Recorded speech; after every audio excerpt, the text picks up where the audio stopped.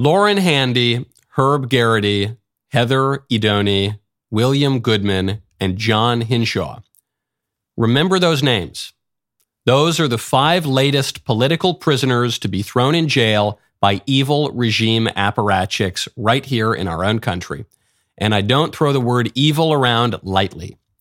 Here, the word is entirely appropriate because the evil apparatchiks in Washington, D.C. are imprisoning these 5 patriots for the simple act of demonstrating against abortion. These 5 pro-life advocates demonstrated in defense of babies at an abortion mill, an infanticide factory, and for that, they face over a decade in prison. They didn't set off any bombs, they didn't shoot anybody, they didn't do any of that. They just demonstrated against infanticide. Their demonstration apparently violates the FACE Act, a Clinton-era rule outlawing any interference with infanticide whatsoever. BLM can block highways. Environmentalists, Antifa, they can shut down any city they like.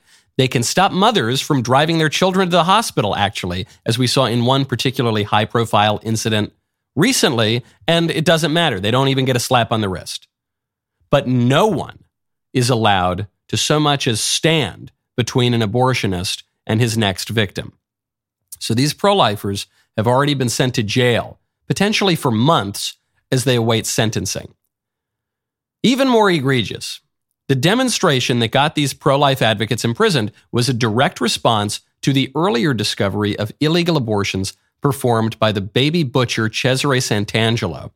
All abortions are crimes in the sense that they violate the natural law, but Santangelo's abortions were also crimes according to the civil law, and they were uncovered only because pro-lifers stumbled upon the remains of full-term babies being thrown out with medical waste, a story that our legal and media establishment quickly swept under the rug. And now to tie up loose ends, they're sweeping the pro-life activists under the rug and straight into prison too. All of which makes one wonder, just like Mitchell and Webb, are we the baddies? We talk a lot about despotic regimes around the world. One of the key markers of those regimes is forget about the people they're killing, the injustice against the most vulnerable people in their nations. One of the key markers is how many political prisoners they lock up.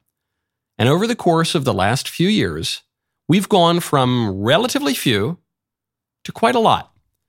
Hundreds of January 6thers having the book thrown at them over trivial transgressions in most cases. Oh, they're just rioters, some said then. Okay, and then the government arrested the former president and current leader of the opposition. Oh, well, it's just Trump. He did it to himself, some people said. Then the government arrested the opposition leader's lawyers and staff. Oh, well, some said. Some people realized that was a little bit too far, but some people, they said, oh, well, serves him right. They were working for Trump. Well, now the government is rounding up ordinary Americans who voice their opposition to the wholesale slaughter of infants. Now those people are facing over a decade in prison for disagreeing with perhaps the clearest form of injustice in our entire country. That's a lot of dissidents getting thrown in the clink in a short period of time. And there's still a lot of time to go before the election that the liberals refuse to lose. I'm Michael Knowles. This is The Michael Knowles Show.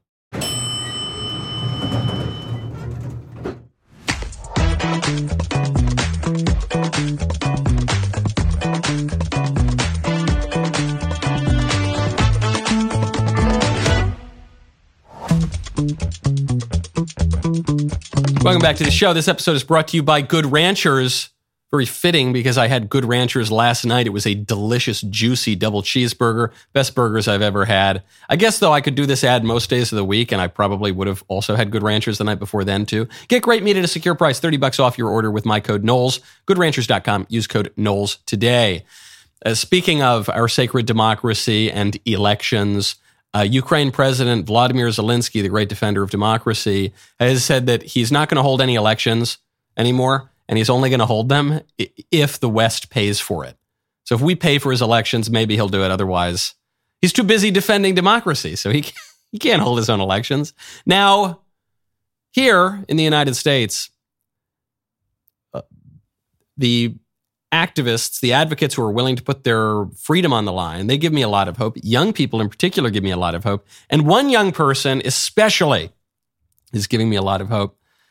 I saw this kid's clip go viral because a number of people tagged me in his clip, because I guess some people thought this young man wearing smart-looking chinos and a nice button-down Oxford shirt, has his hair parted a little bit off on the side.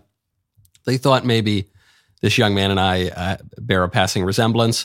This is a 12-year-old boy from Harrison School District 2 in southeast Colorado Springs, who was kicked out of class for having a Gadsden flag on his backpack. And a Gadsden flag, that's the one with the snake, and it says, "Don't tread on me." This is one of the very earliest American flags. It dates back to the American Revolution. It was a flag that was waved very high by the patriots during the Revolution.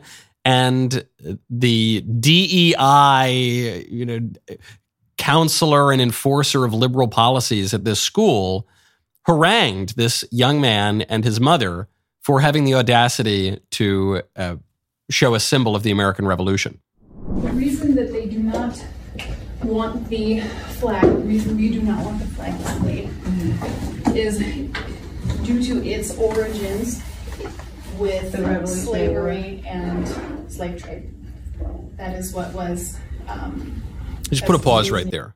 So you see the mother says, in the American Revolution, and the woman at the same time, she goes, in slavery. It's about... Now, of course, the Gadsden flag has nothing whatsoever to do with slavery. It's just... This isn't something that is debatable or, well, you have your opinion, I have my opinion. It just has no connection. I don't know how else to put it. If you're in any way literate about history of not that long ago, just a couple hundred years, you would know that. But why does this counselor lady think that the Gadsden flag has something to do with slavery? Well, because she knows that the mother is right, that the flag has to do with the American Revolution, and presumably she's read the only popular document that has suggested that the American Revolution was about slavery, and that was Nicole Hannah-Jones's, the New York Times' 1619 Project, the thesis of which was the American Revolution was fought to protect slavery. It's completely made up. Even left-wing academic historians wrote a letter saying this is complete nonsense. It's not true whatsoever. The New York Times did, after the fact, very subtly have to retract that claim. But it doesn't matter. They put millions and millions of dollars into spreading this total lie, this fake news, and it's made it into schools. It didn't just sit in the newspaper. The point of it was to affect curricula, and it has affected curricula, including the many, many very ignorant, I don't say that to disparage these people, I'm just pointing out they don't know a lot of things, very ignorant apparatchiks who are working around these schools who, I don't know, they read it once in the New York Times, and okay, so now that's the established fact. So you can see how an ignorant person could be duped by that. Well, the consequences, if those ignorant people are in positions of power, then they're going to boot out a basic American symbol. Keep going. That's the reasoning behind not displaying the Gadsden flag. The "Don't tread on me." Okay. Which is the Gadsden flag. Okay. The bag can't go back. It's got the patch on it because we can't have that in and around other kids. So that's what I was trying to, and then he said you were close. So I was like, oh, okay. Yeah, it has nothing to do with slavery. That's like the Revolutionary War patch that was displayed when they were fighting the British. I am here to enforce the policy that was provided by the district. Okay. And definitely you have every right to not agree with it. I mean, yeah, because the absolutely. ACLU says that he's allowed to wear that. If you go on their website. I love this. It goes on and on for, I think, 2.5, 3 minutes. And that woman, which she said, this is the most depressing part of the whole video. It's what this ignorant bureaucrat at this school says. She says, yeah, it's about slavery. And the mother goes, it's just not. She goes, yeah, okay. Well, I obviously don't have any arguments to back up my point. So, look, I'm just following orders, man. I'm just here to enforce the policy of the district. I don't know anything about the reasoning for the policy. I don't know anything about American history. I don't care about the justice of the policy or the truth of the claim that it's based on. I'm just kicking your kid out of class anyway.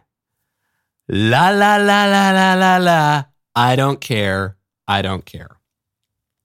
one of the oldest flags in American history. It's not even my favorite flag. The Gadsden flag is in many ways more anodyne than the earlier American flags. The Gadsden flag is today often associated with the Libertarians or the Tea Party. It's often associated with people who basically just are focused on economic issues or who just want to be left alone. It's not the flag waved by hardcore social conservatives, usually. It's not the flag waved by the populists today, usually. Then you could see how maybe it would be slightly more controversial. It's not. It's waved by nice, ordinary libertarians. It's waved by sophomores in college who read Ayn Rand for the first time. It's waved by people who have a passing interest in 18th century American history. It's so basic. It's so anodyne. There are much more hardcore early American flags. The very first American flag, the oldest known flag, is a flag called the Bedford flag. And the Bedford flag is an arm covered in a knight's coat of arms, holding a sword, and it says "Vince aut morire," win, conquer, or die. That's a little bit more hardcore. And I think actually those two flags represent a shift in the way the right is thinking about politics. For many years, for probably the last 30 years, especially over the last 15, the American right has been the Gadsden flag right. Don't tread on me, leave me alone, do whatever you want to do, just don't make me pay for it, and go do your own thing, and I'm going to do my own thing. That hasn't worked because bureaucrats like that lady in that school are always going to come and try to stop you from doing what you want to do, and worse yet, stop you from exercising your rights, and worse yet, stop you from speaking the truth. That's always going to happen. We live in a society, no man is an island entire unto himself. So I think you're going to see a shift from that early American flag, the Gadsden flag, toward an even earlier one, Vince aut morire. We are going to win these cultural battles. We're going to duke them out. We're going to win these cultural battles, or our view is just going to die out, and our traditions are going to die out, and our way of life is going to die out. But we are not all going to just kumbaya, agree to disagree, and go along to get along. We are going to have to enshrine certain things as true and certain things as false. Either true American history is going to be taught in schools, or the 1619 Project BS is going to be taught in schools. Either that lady is going to be enforcing a false view of American history and bad education policies, or we're going to boot her out of that school and we're going to get a good educator in there to enforce good policies with true facts. This is what Ron DeSantis saw in Florida. This is why DeSantis focused so much on education. We all have to do it. And now, just to put a bow on it, I know people have asked if this young man and I have any relation. I would just like to say that boy is not my son, to the best of my knowledge. As we hear in the Odyssey by Homer, as we hear in William Shakespeare, it is a wise child who knows his own father. But far as I can tell, that boy is not my son. I am proud of him anyway. I'm very proud. That's a very sharply dressed, rightly ordered, well-behaved, courageous young man. Good on him, and good on the mother. When our society is collapsing, you're going to want some tangible assets. You're going to want to check out Birch Gold. Right now, text Knowles to 989898. As central banks in countries like China, India, and Australia begin transitioning to a digital currency, the Federal Reserve has been contemplating the same for the U.S. With a digital currency, the government could track every single purchase you make. Officials could even prohibit you from purchasing certain products and easily freeze or seize your money. These are some of the reasons that concerned Americans reach out to Birch Gold. They want to have a physical asset like gold that is independent of the U.S. dollar.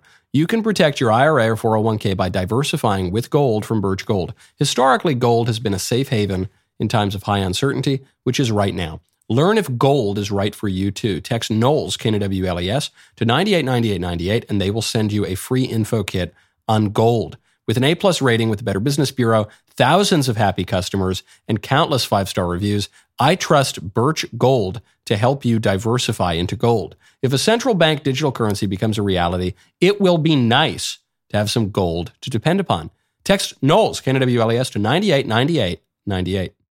Where did this crazy educator get this idea that the American Revolution is about slavery? She got it from one lady, Nikole Hannah-Jones. Nikole Hannah-Jones is a favorite huckster of the left. She is a fabulist from the New York Times who passes herself off as some kind of academic, though she's not known for any actual academic work. She just goes onto liberal media outlets and whines about racism and makes up stories about history and wins prizes for it. So Nikole Hannah-Jones just did the same thing. She showed up on CNN with Jake Tapper to explain the very rapid spread, you probably didn't even notice it, of white supremacy. Since 1968, it is no longer legal in this country to explicitly discriminate against Black Americans. So, of course, we've learned over the last 60 years that you have to use different language, that you have to use language that appears to be race neutral, but that sends the same dog whistle. So we can look at, Ron DeSantis running on this platform of against what he's calling wokeism, but where those of us who study history, who understand the society that we live in, understand that that's often coded as language against Black Americans, as language against other marginalized groups. And how do we know that? Well, he also banned the teaching of African-American advanced placement studies in the state. So yes, we do see a more coded language, but it's also a language of, that's not often that coded. I mean, Donald Trump is came to office on a pretty openly white nationalist campaign. We see people like Tucker Carlson, who are allowed to have a major platform on the most watched cable news television in the country. They're all white supremacists. It's all white nationalism. Okay. If Donald Trump and Tucker Carlson and Ron DeSantis, if the three most prominent conservatives in America doing different things in different places at different levels of government and society, if it just so happens that the three most prominent conservatives in America are white nationalists, then I guess we're all just white nationalists, aren't we? I found out Larry Elder, Larry Elder, I know he's Black, but he's a white nationalist because that's what the LA Times said. Candace Owens, she's a white nationalist, obviously. We were told that. Someone in the chat, our friend Arun, a member of the Creme de la Creme here, he pointed out yesterday in the chat that Vivek Ramaswamy, he said he's not the blackface of white supremacy. He's the red dot on the brown forehead of white supremacy. Everybody's a white supremacist if they disagree with Nikole Hannah-Jones. To which I say, okay, I guess that's what we are now. I thought the phrase had more of a meaning than that. I guess it doesn't. So, okay, whatever. No, but did you hear? Did you hear, conservatives? We called you white supremacists. All right, I guess. Whatever, man. Okay. Aren't you upset? Aren't you going to defend yourself against that charge? No, I'm not. Because you've demonstrated that, one, the phrase doesn't mean anything. And two, that you're not arguing in good faith. So no, why would I defend myself against that? Did Socrates defend himself at his trial? Did our Lord defend himself during the Passion, during his trial? No. Why? Why is that? Because of their particular virtue, in the case of our Lord, his perfect virtue?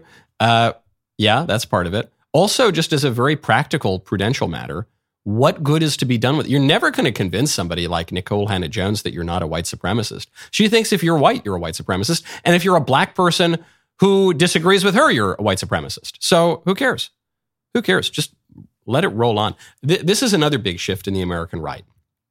I think even 10 years ago, the American right was very eager to prove to the supposedly open-minded, good faith, centrist liberals that we're not racist. No, actually, the Democrats are the real racists, and we're not the. But something has shifted, at least in my mind, over the last few years, which is I've come to realize that the phrase it's never used in good faith.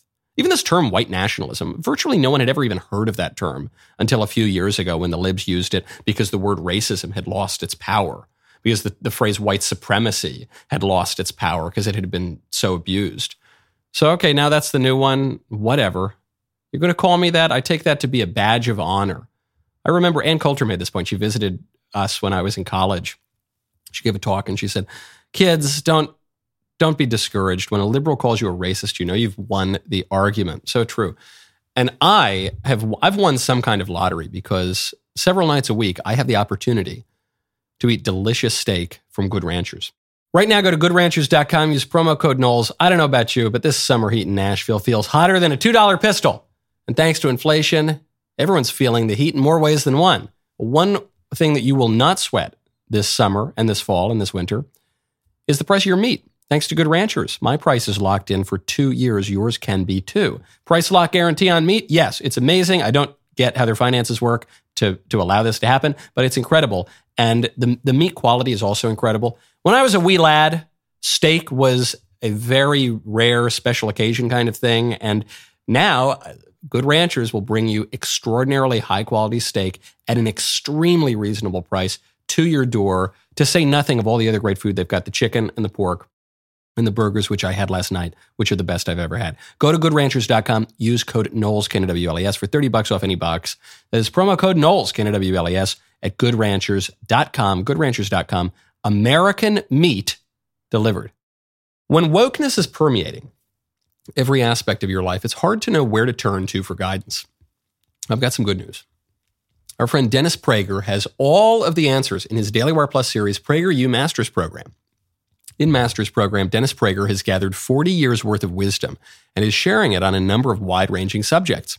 Dennis offers useful advice on marriage, happiness, how to be a good person, plus so much more. He even dares to explain the differences between men and women. In a world that wants to make you woke, Dennis wants to make you wise. All episodes are now available only for Daily Wire Plus members, so do not wait. Go to dailywireplus.com to become a member and watch PragerU Masters Program today. Speaking of white presidential candidates, a little bit of a rough transition, Chris Christie is lobbing more attacks at Donald Trump. And this attack actually ties into our whole broad theme of the day.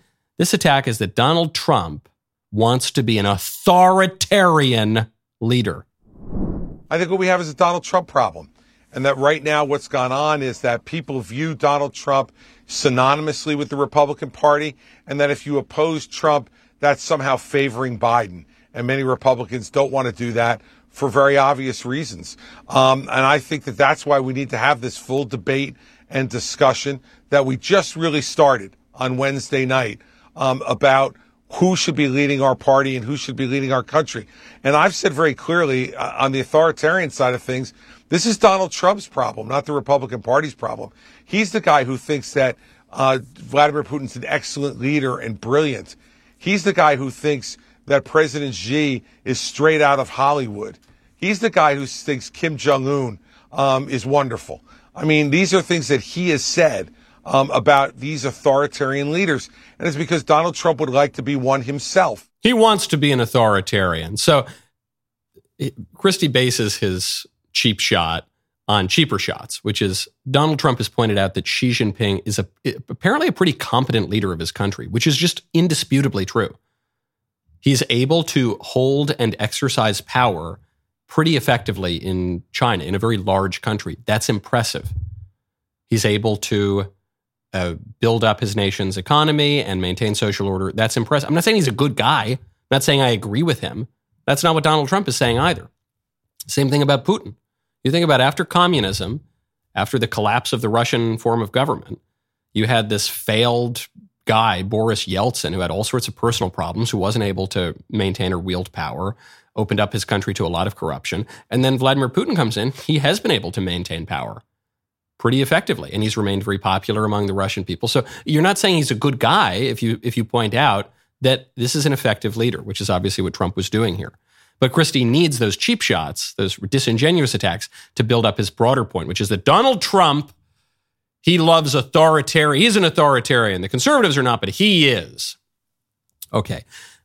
Donald Trump waved an LGBT flag on the campaign trail in 2016. Okay. Donald Trump is in no way an authoritarian leader, unless we're defining authoritarian leader as liberal from 7 years ago. I don't think I'm overstating this too much. Donald Trump speaks and acts in a rather liberal way by historical standards because he's slightly more traditional and conservative than, I don't know, Barack Obama or something like that. Now, according to the squishes and the liberals, he's an authoritarian. He's the second coming of Francisco Franco, but it's completely ridiculous. But let's go with Christie for a second. Let's say Christie were right. Let's say Donald Trump really were an authoritarian. Let's say that having men go into the men's bathroom constitutes authoritarianism, for instance. What's the alternative to that? The alternative to supposed conservative authoritarianism is liberal totalitarianism. But make no mistake, liberalism is totalitarian. And what's the distinction between the two? Authoritarianism is when the government says, hey, don't do stuff in the streets that's crazy and weird. Don't just follow whatever impulse you've got in your appetites and parade around on the street wearing leather costumes, smacking each other around. Maybe don't do that, okay? That's what we're calling authoritarian these days. But, like, for instance, the liberals call Viktor Orban in Hungary authoritarian. It's completely ridiculous. But even if he were, what are they saying is authoritarian? Is he goes out and he says, hey, we're a Christian country. You can believe however you want to believe. You can engage in basically whatever practices you want to engage in the privacy of your own home. But in public, we're going to be a Christian country and have Christian morality. That's all he said. That's what they call authoritarian. But what the liberals insist on is not only that you have to do what they want you to do in public, you have to do it in private too. You're not allowed to be a conservative within the privacy of your own home. You're not allowed to encourage conservative rituals within the privacy of your own home. They're going to shut down your churches. They're going to go send the FBI in to spy on your mass. They're going to send the FBI to go knock on your door if you're a father of 7, but you're a pro-life advocate and you're a little too vocal. They're going to show up to your house. They're going to, if you oppose the LGBT flag, that's going to be a problem. You're not going to get to wear a Gadsden flag. You're not going to get to maintain your traditions. That's called totalitarianism. The authoritarianism, as people talk about it today in a very shallow way, is just that there's a bedrock set of rules that people have to broadly respect in public, and then they can do whatever they want.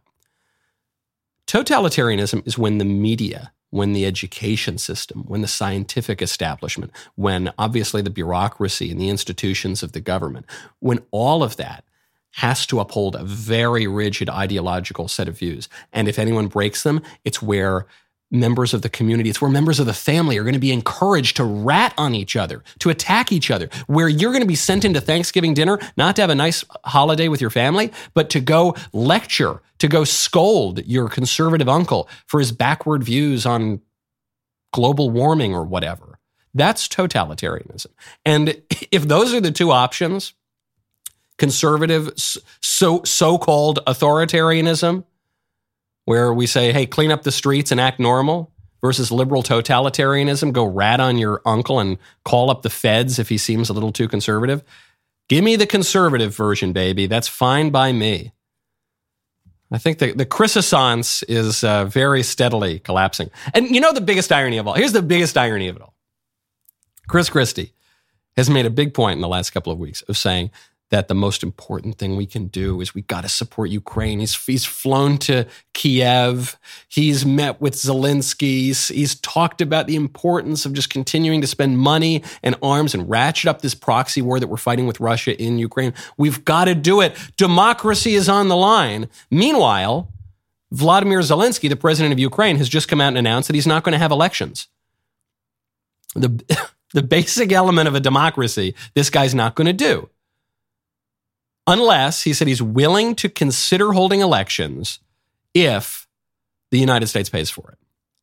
Zelensky said, I told Senator Graham. Okay, I can't do a Ukrainian accent. I can't even really do a Russian.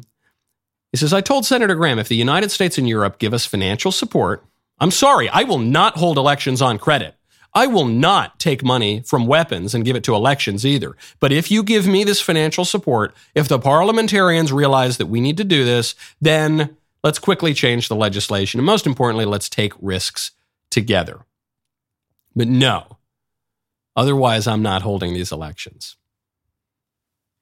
Now, I get it. I get why a nation at war would not hold elections. I get why Vladimir Zelensky has declared martial law.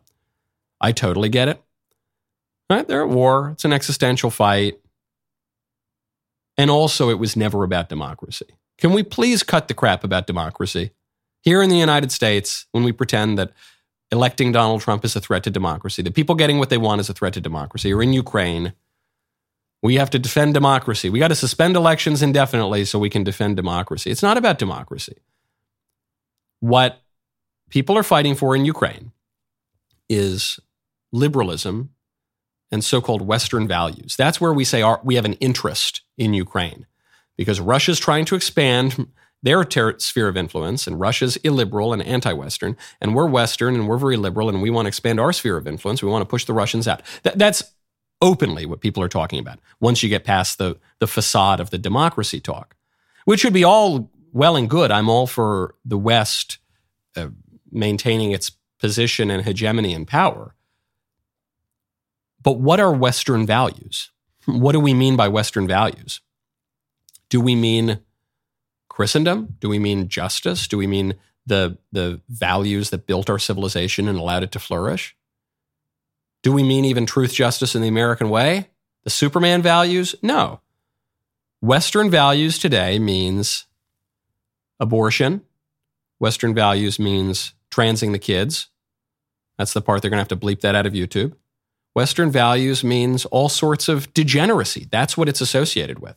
It's not associated with building new churches. It's not associated with encouraging marriage and encouraging family formation and encouraging virtue. In fact, all of those things are on the decline in the West. So that's what it's about now. And given that fact, can you see how some American conservatives might be a little bit skeptical of that? Might think it's not worth the blood and the treasure and dragging on a war endlessly with no end in sight? I can understand that. Can you see why some people might think Chris Christie, who is wrong about almost everything, might also be wrong about this?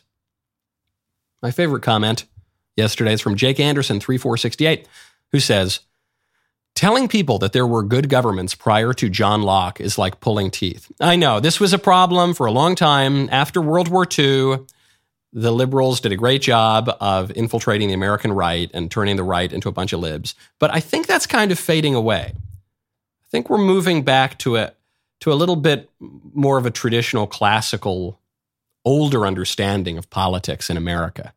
I think we're moving back toward that Bedford flag, Vinceat morire. Now that arm of the knight, recognize, well, who were the knights? The knights were Christian soldiers. They weren't fighting for John Locke and some totally abstracted Enlightenment value. They weren't fighting for America as merely an idea and diversity is our strength and we need to be more and more liberal, ever more so, and let people do it. No, they fought for the values and the beliefs and the way of life that made our civilization great. Now, speaking of less than democratic leaders, not just in Ukraine, back here at home, speaking of despotic governments, you know, Joe Biden got caught using a pseudonym. 2 pseudonyms, actually. Well, more than 2 pseudonyms, but there were variations on 2 main themes. This was the latest stage of Joe Biden had no idea what Hunter Biden was doing in his business.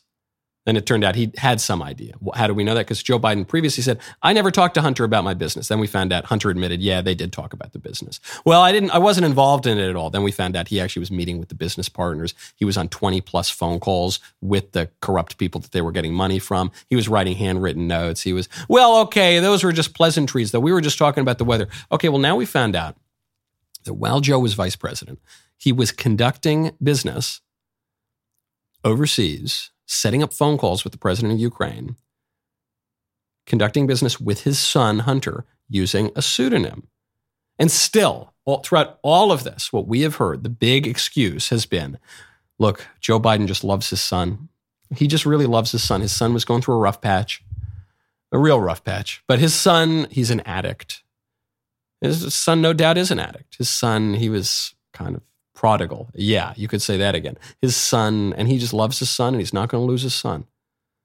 So he was just trying to stay in touch with his son. Okay, well, now the National Archives have uncovered as many as 5,400 records containing the pseudonyms that Joe Biden used while he was vice president. Approximately 5,138 emails, 25 electronic files, 200 pages of potentially responsive records in response to a FOIA search requested by the Southeastern Legal Foundation. 5,400 records. Man, Joe Biden must really love his son and really want to express that love for his son as secretly as possible. Why would Joe Biden use a pseudonym as vice president? Because he wants to avoid FOIA requests, because there are laws that allow for transparency in government in the United States. And Joe Biden was doing things that he did not want to be transparent. And he was doing those things with his son. Don't you think if he merely loved his son and just wanted to give him a pat on the back, attaboy, we're here for you, son, I think he wouldn't be ashamed of doing that in public. I think he probably, as a politician, he'd probably like to do that in public. But that's not what was going on. Joe Biden was shaking down foreign leaders, or having his proxy, Hunter Biden, shake down foreign leaders on the family's behalf. So this excuse is gone. He really just loves his son. That excuse is out the window. You're seeing a lot of drip, drip, drip, drip, drip of the Biden corruption. It probably doesn't matter. If Biden is the only choice, the liberals will still vote for him, and he might well win. If, though, there is another choice, if a Gavin Newsom really seems like a plausible presidential candidate, then this drip, drip, drip would seem to not be coincidental, okay, as we're now a little over a year outside of the election. There is a non-zero chance that, putting health aside, Joe Biden is not the nominee. I think still overwhelmingly the chance is he will be the nominee. This really opens up a door, because it is clear as day this guy is crooked. It's not just that I want to attack Joe Biden. I think there are some Democrat presidents who are not crooked. You know, Barack Obama did some corrupt things, but he was an ideologue. I think he actually believed in what he was doing. Not so Joe Biden. Joe Biden doesn't believe in anything, and he's enriched himself and his family tremendously, and that's coming out now. So if Biden's out, who's going to take over? If the Republicans manage to win, what happens? Well, we had the debate. This was supposed to be the big shakeup in the campaign. And the polls are out, and according to Morning Consult, Trump's lead is unshaken. Trump is as strong today as the front runner of the GOP as he was before the debate. I know there are a lot of people who are not going to want to hear that, but I'm giving it to you straight, man. I don't sugarcoat it.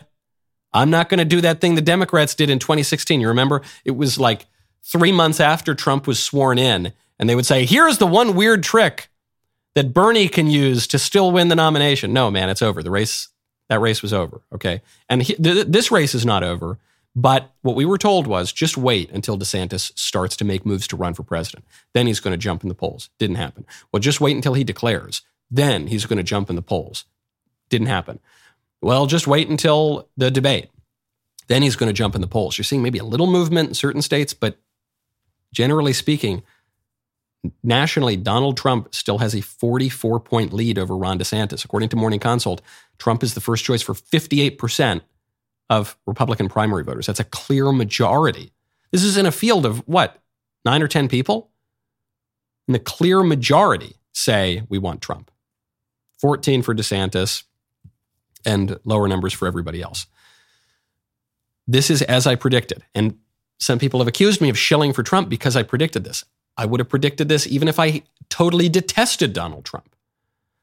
The reason I predicted this is the only way that the debate could have really mattered is if Trump were there, because the only person who could really move the needle is Trump, because Trump had the dominant lead in the party and continues to have the dominant lead. So the only person who could have done something positively or negatively to really shake up the race would have been Donald Trump. He's just got a clear majority of the voters. And he didn't show up. So you might say, well, a lot of people watched the debate and not that many people watched the Tucker Carlson interview with Trump. Maybe they did, maybe they didn't. It's hard to tell what the Twitter analytics really mean. It doesn't matter. Trump could have gone back home and watched a rerun of Home Improvement. He didn't need to do anything. By not doing anything, he protected himself. The only way for Trump to go at that debate by showing up was down. What was he going to do? He was going to go from 58 to 59. He already had so much strength in the polls that very likely, especially the fact that Trump is a little loose with his language, almost certainly the only way he could have gone was down. So he skipped and avoided that. And as a result, the polls basically are where they are. And the other candidates are going to continue to duke it out on the number 2 race.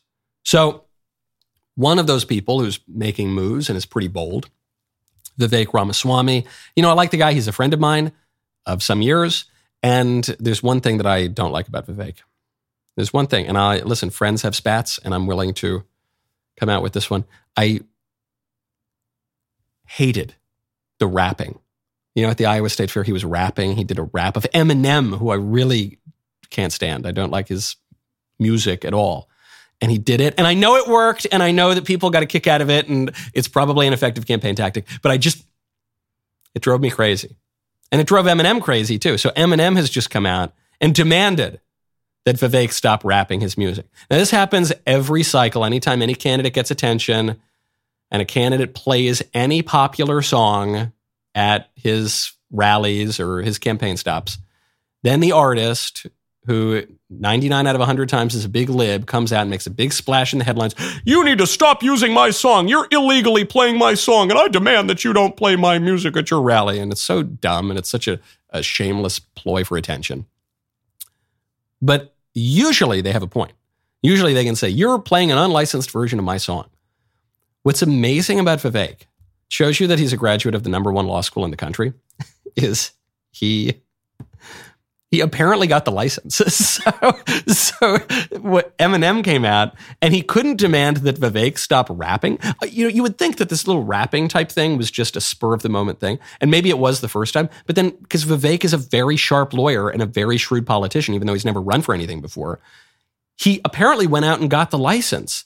So that he could stop exactly what Eminem is trying to do right now. So Eminem, even more impotently than the musical artists usually have to do, he comes out and he says, hey, I demand that BMI, who holds the catalog, I demand that BMI revoke the license that Vivek apparently has on my song, because I don't want it to happen. So BMI sent a letter to Vivek, says, this letter serves as notice that Eminem works are excluded from the agreement, effective immediately. BMI will consider any performance of the Eminem works by the Vivek 2024 campaign from this date forward to be a material breach of the agreement for which BMI reserves all rights and remedies with respect hereto. So I don't know if they can actually do that, if they can say, hold on, we're taking it out of the agreement. You don't get to do Eminem anymore. But regardless, now I have to flip-flop because I don't like Eminem's alleged music, and I don't like it when serious people rap. But Vivek should be rapping at every campaign stop now. This is so funny. This is such a great way to show not only are the conservatives bold and courageous and willing to mix things up and everything, but that also we sometimes can outsmart the libs too and get those licenses. Okay, there's a lot more to get to. New York City wants to expand the public broadcast of Muslim prayer. New York is about to become, Mecca or Medina or something like that. The late night hosts have been out of work for over 3 months. Most people don't even know that, like Jimmy Kimmel and those guys. So now they're going to try to take my job. That's what they're going after. There's so much more to get to. That's all my tease. It's my tease for tomorrow, because today is Woke Wednesday. We got to get to the member block. There's a very special display of something on the member block that was sent in by one of you, which we'll get to in a moment. The rest of the show continues now. If you are not a member of the Crème de la Crème, the inner circle here of the show, well, join. Go to dailywire.com. Use code Knowles at checkout. Get 2 months free on all annual plans.